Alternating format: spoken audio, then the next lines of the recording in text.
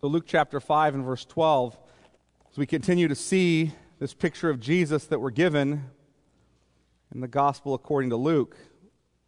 Luke chapter 5, we'll be starting in verse 12. While he was in one of the cities, that he being Jesus, there came a man full of leprosy.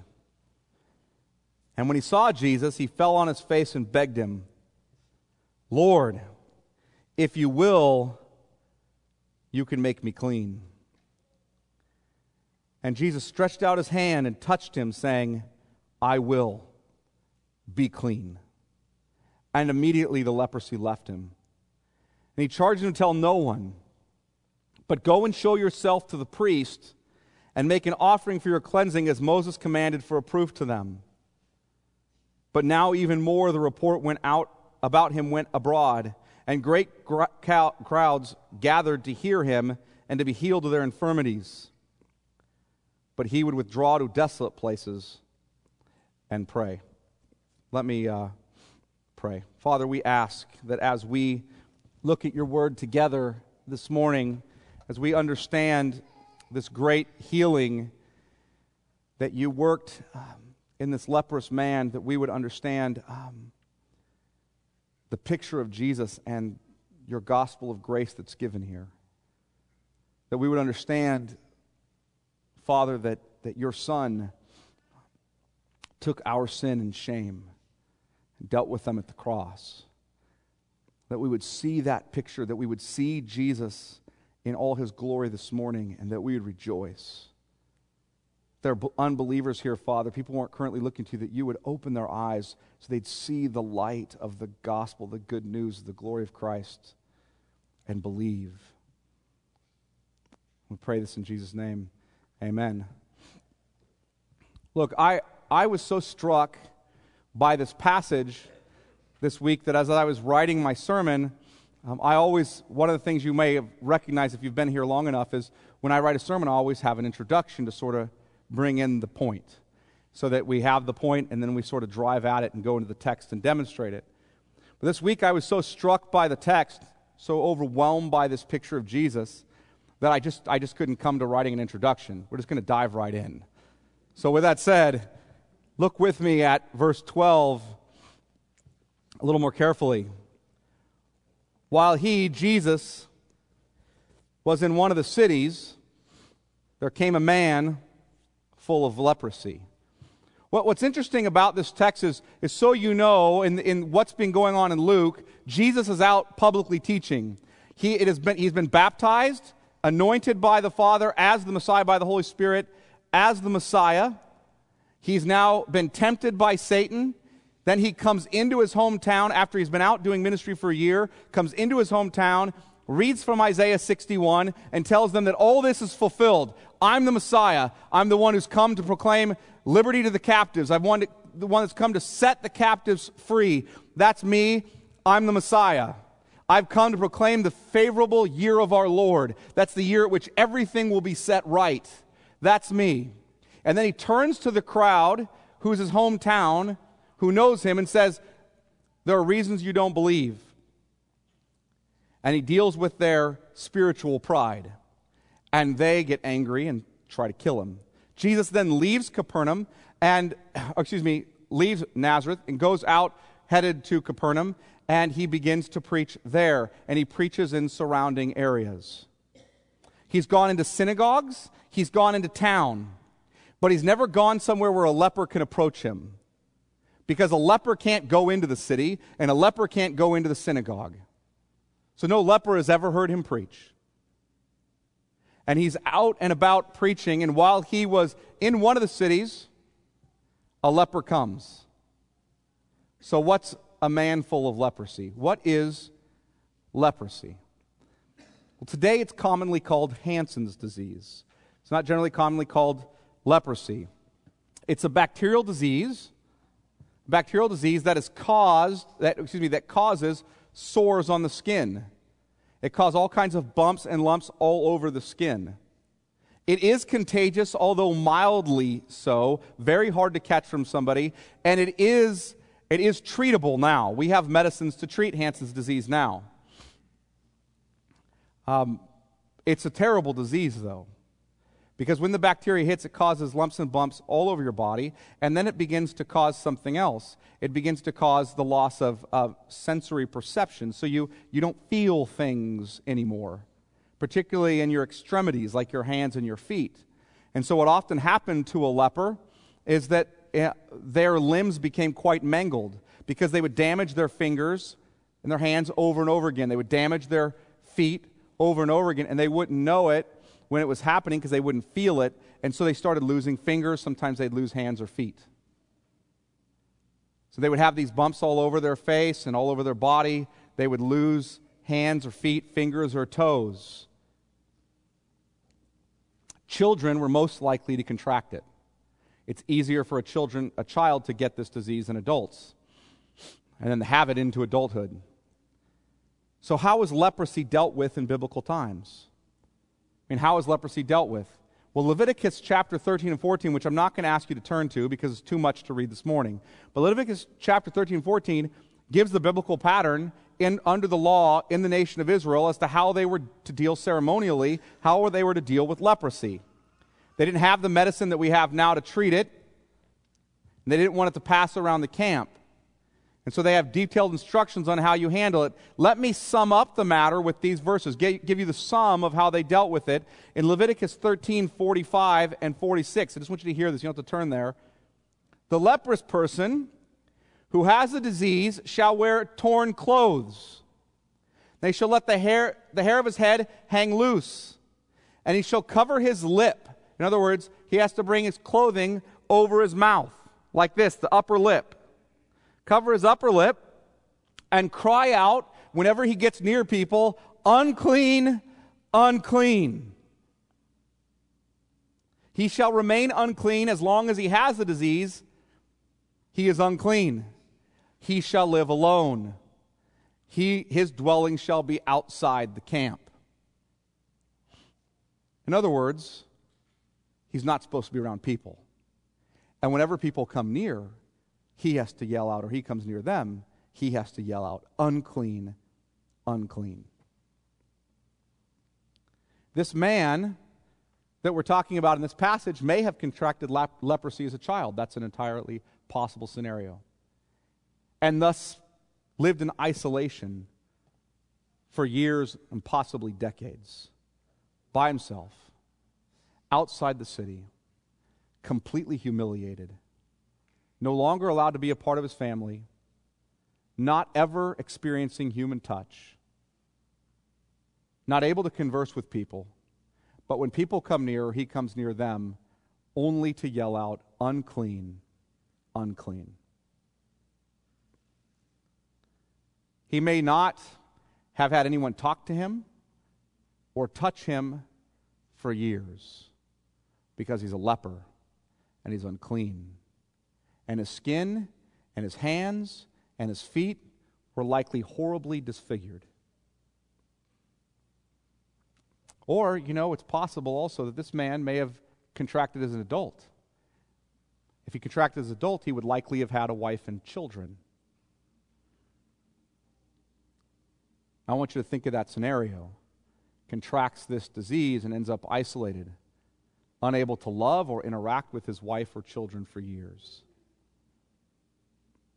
In either case, he would have been humiliated, absolutely humiliated in his community and his family. His reputation was gone. He was completely shamed and disgraced, alone and disfigured, put out of the place of God, which is the city, and put out of the people of God because of his uncleanness. He couldn't go to synagogue and hear the word of God. He couldn't go to the temple and participate in the sacrifices that pointed forward to his salvation. Alone, without hope, horribly disfigured, completely shamed, separated. Can you imagine the shame of that and the pain of that? See, leprosy becomes a great picture on the outside of the body of what sin is doing to our soul, doesn't it?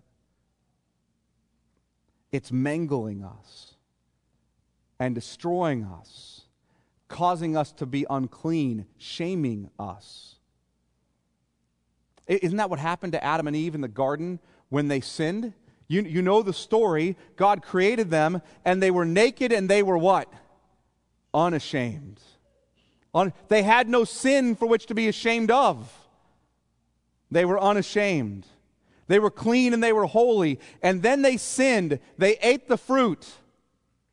And they sinned. And suddenly they saw their nakedness for the first time. And it says they saw their nakedness and they were ashamed. Why? Because they were naked? No, because their nakedness points to the fact that they're sinful and depraved now. Before they were clean and holy, unashamed. Now, nothing's covering up what's really going on in their hearts. And they're ashamed. And they hide in bushes, don't they? And they try to cover themselves with fig leaves so that other people can't see their shame. So that the Lord, specifically, can't see their shame. Why? Because they see they're sinners. That's why.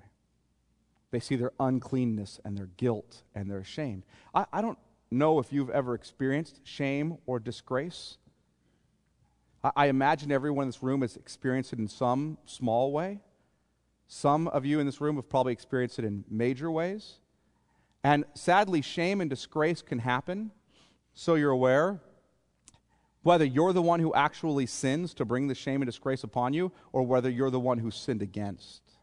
Can't it? I'll give you an example. Many children who grow up into adults having been molested as children struggle with major shame. They committed no sin. Sin was committed against them. But inevitably, shame is torturing them in life. Women who are raped. Why is it that a woman, after she's raped, tends to, and most times you hear about it, flee to the shower and try to clean herself the way she does?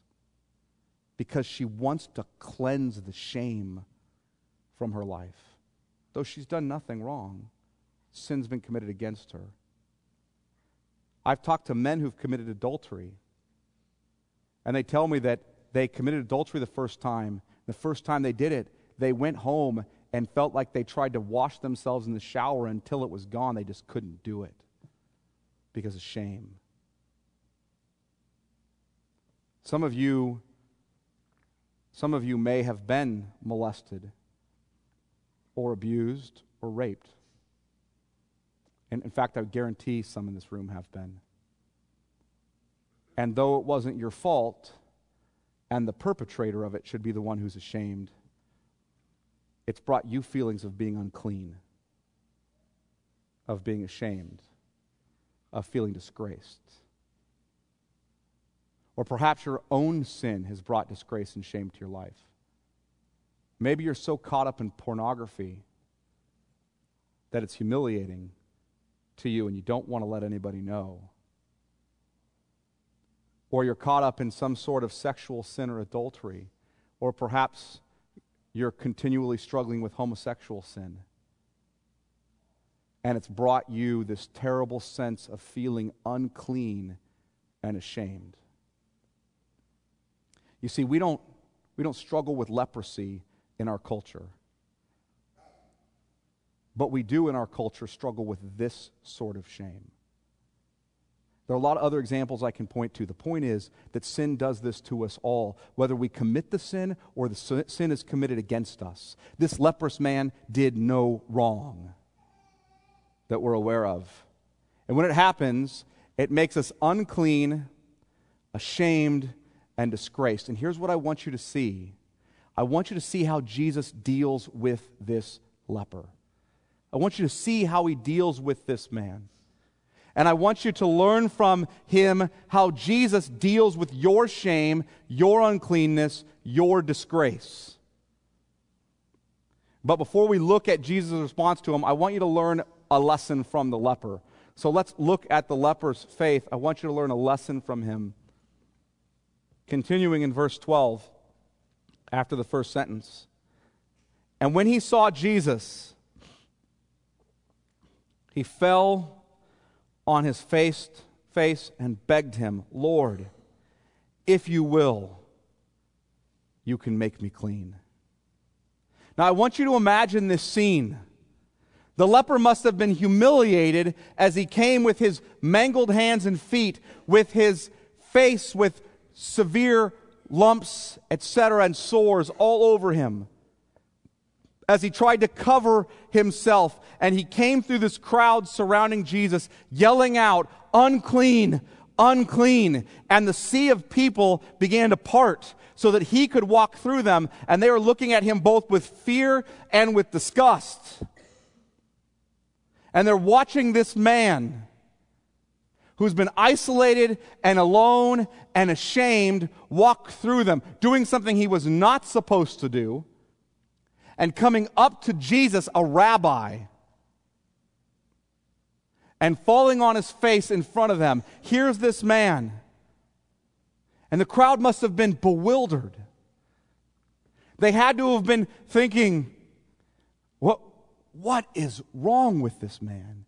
He is disgusting. Surely Jesus will cast him out immediately because he is unclean. Jesus can't be near him. Jesus certainly cannot touch him, because if Jesus touches him, then Jesus becomes unclean. And the leper falls on his face in front of Jesus, and he begs him. And the way that this story is told in Mark, the verb is an active sense, in the sense that it's a repetitive begging. It's as if the man is on his face in front of Jesus. This is what he's doing, begging him over and over and over. Lord, if you will, you can make me clean. Lord, if you will, you can make me clean. Lord, if you will, you can make me clean. See, the leper recognized who Jesus was, didn't he? And he didn't care what others thought. He had to get to him. He had to get to him. And this man had reached a point of utter bankruptcy and need. He must have been thinking, I don't care what other people think of me. I don't care if they see my shame or my humiliation or my disgrace. I don't care if they think this has been brought on by my own sin, or if they think God is judging me. All I care about is that is Jesus. And He can make me clean. He's the Lord. He can remove my shame. He can remove my disgrace. He can save me. See, I doubt he had a lot of time to sit and think about what will people think. He just knew he had need, and he knew Jesus was his hope. And I guess the question I have for you is this: is that the point you've reached? Have you reached that point? Reached the point of putting yourself on your face, whether it's in front of people or not, throwing yourself at the feet of Jesus and saying, Lord, if you will, you can make me clean. I need you. I have no other hope but you. And not only do I need you and I have no other hope but you, but I know that you are good and you can make me clean. You can remove my disgrace. You can forgive my sin. And what's Jesus' response to him? Now, I want you to imagine this scene as this man is crying out, as the crowd is in utter dismay. And if look at verse 13. And Jesus stretched out his hand and touched him, saying, I will be clean. And immediately the leprosy left him. I want you to consider the magnitude of Jesus' response. He touched him. In the Greek, it literally says he took hold of him. Can you imagine this scene? The crowd sees this leper on the ground, crying out for Jesus to heal him and make him clean. And they're appalled. And they have to wonder if Jesus is going to tell this unclean man to get back to his place. See, it's wrong for Jesus to be near him, and touching him was completely forbidden, as Jesus would then be considered unclean as well.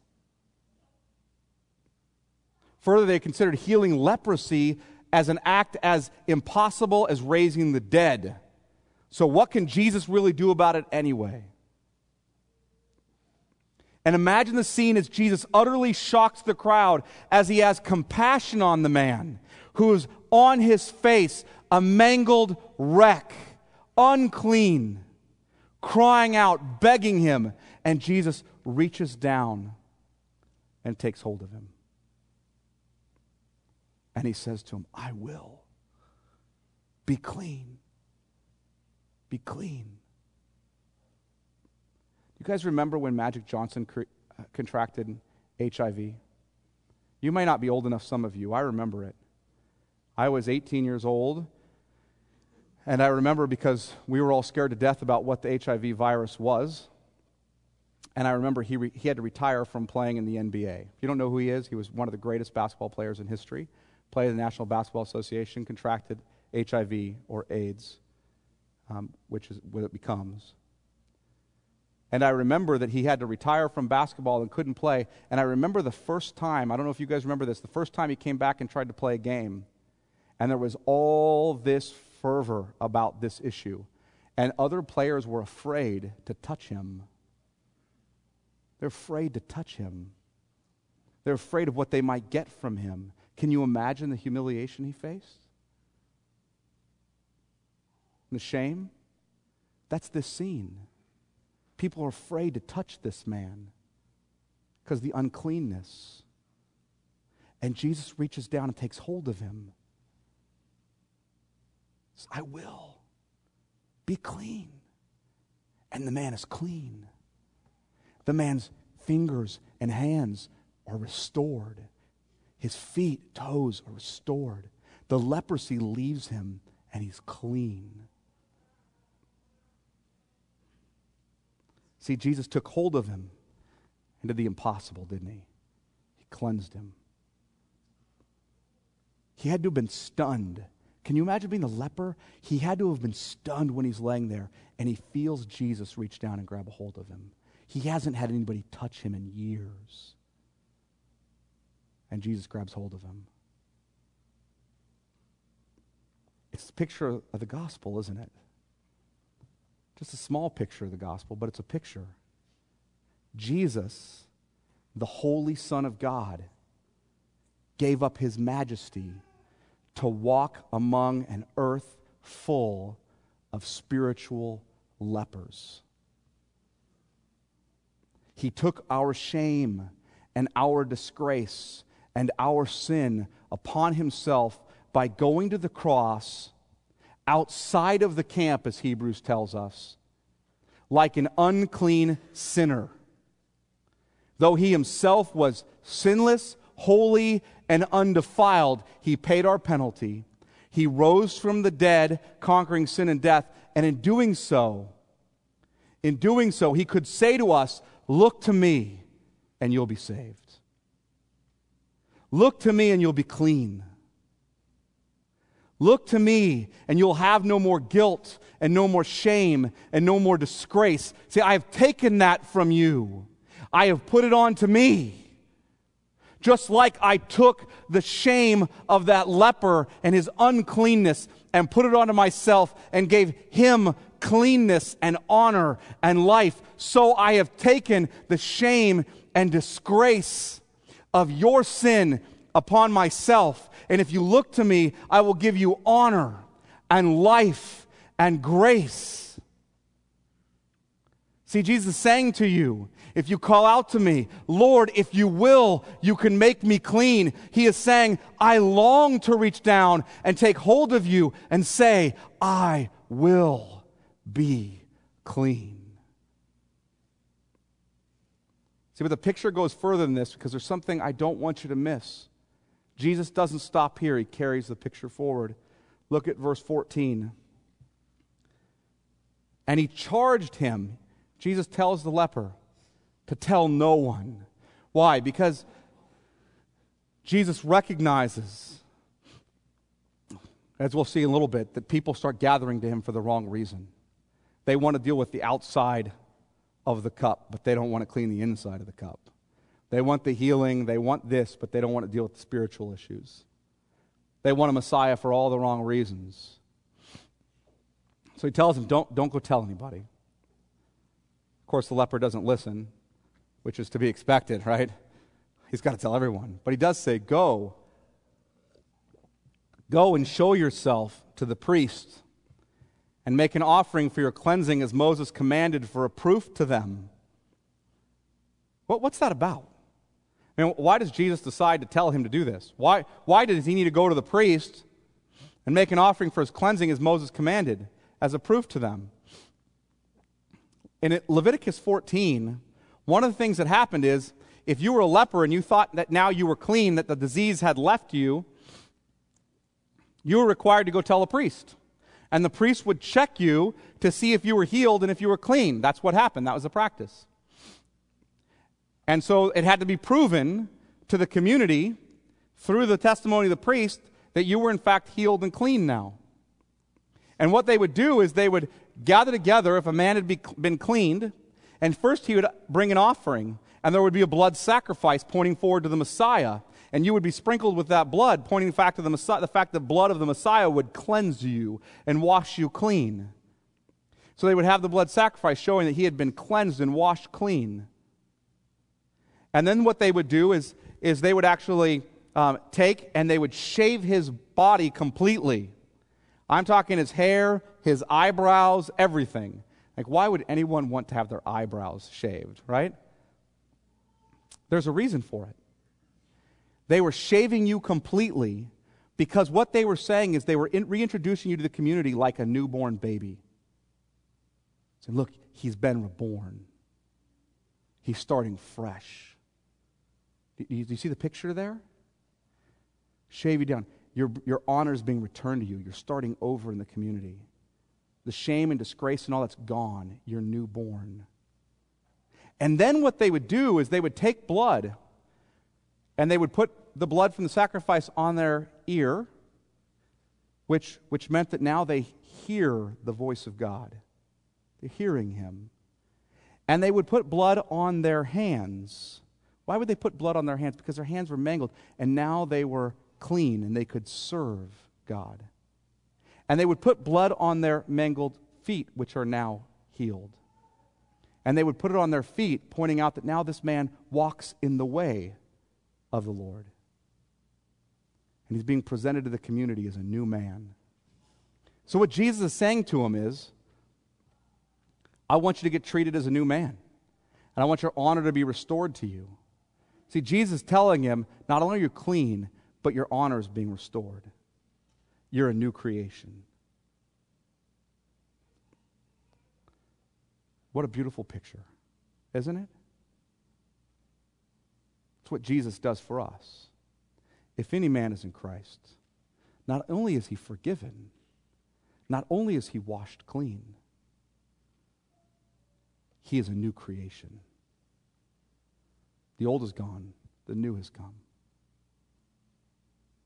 Jesus went outside the camp and took our humiliation and our shame and our guilt upon himself at the cross so that we could get back in the camp,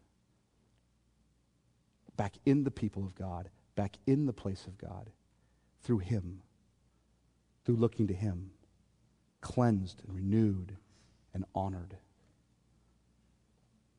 What a gracious, gracious Savior.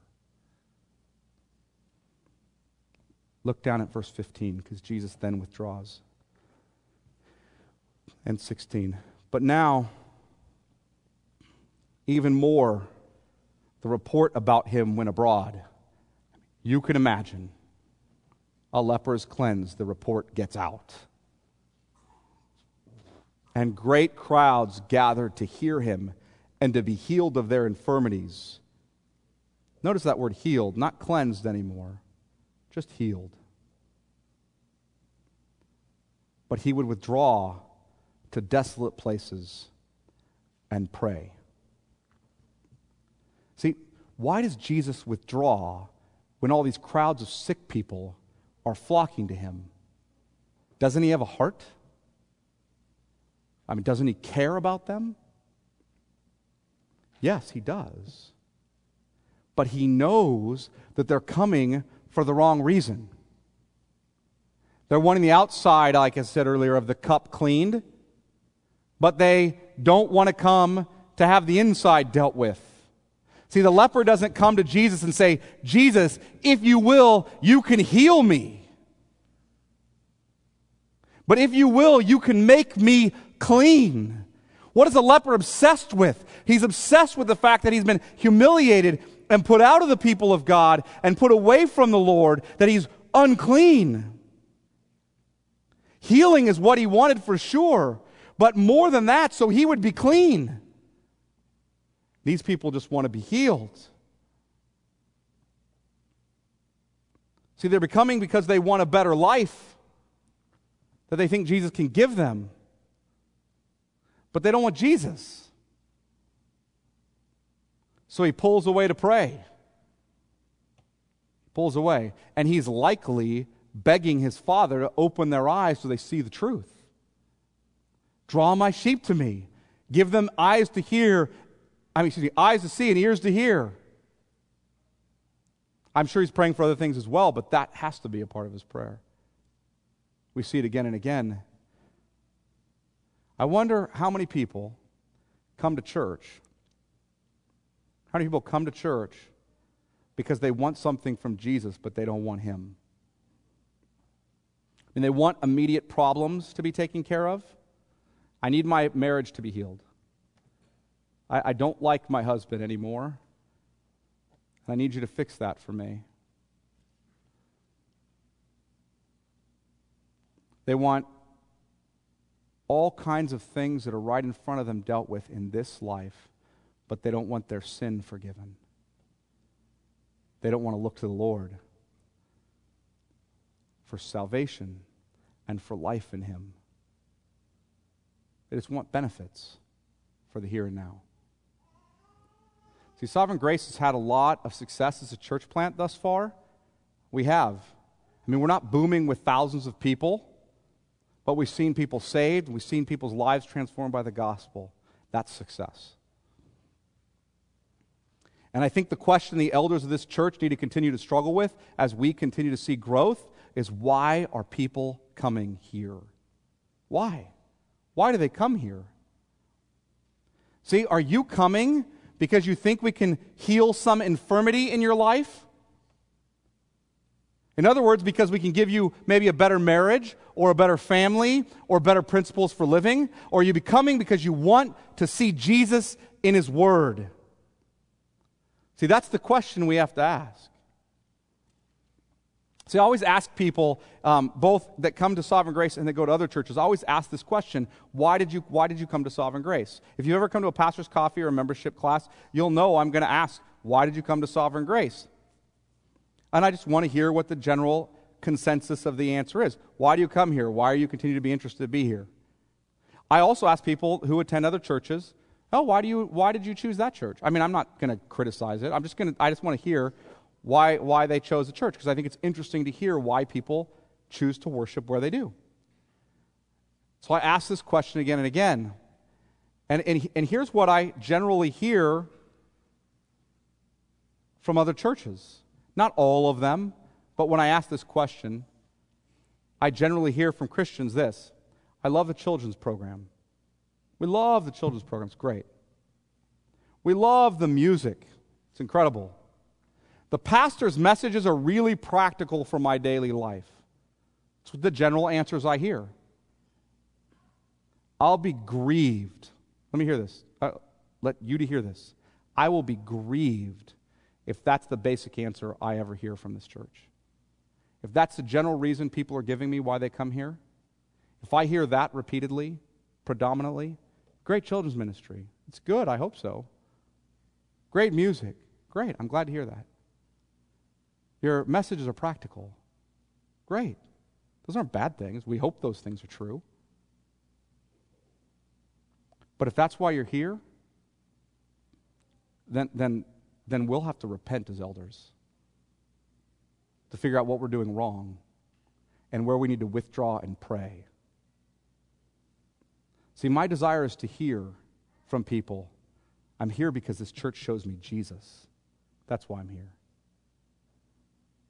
You don't spend all your time pointing to me to how to fix my day. You tell me about my eternal hope in Jesus. That's why I'm here. See, that means our church has to at times withdraw from activities that pull in crowds for the wrong reasons and pray that God will work in people's hearts and minds to look to Jesus. See, that's what we intend to do. Just so you're clear, that's what we intend to do.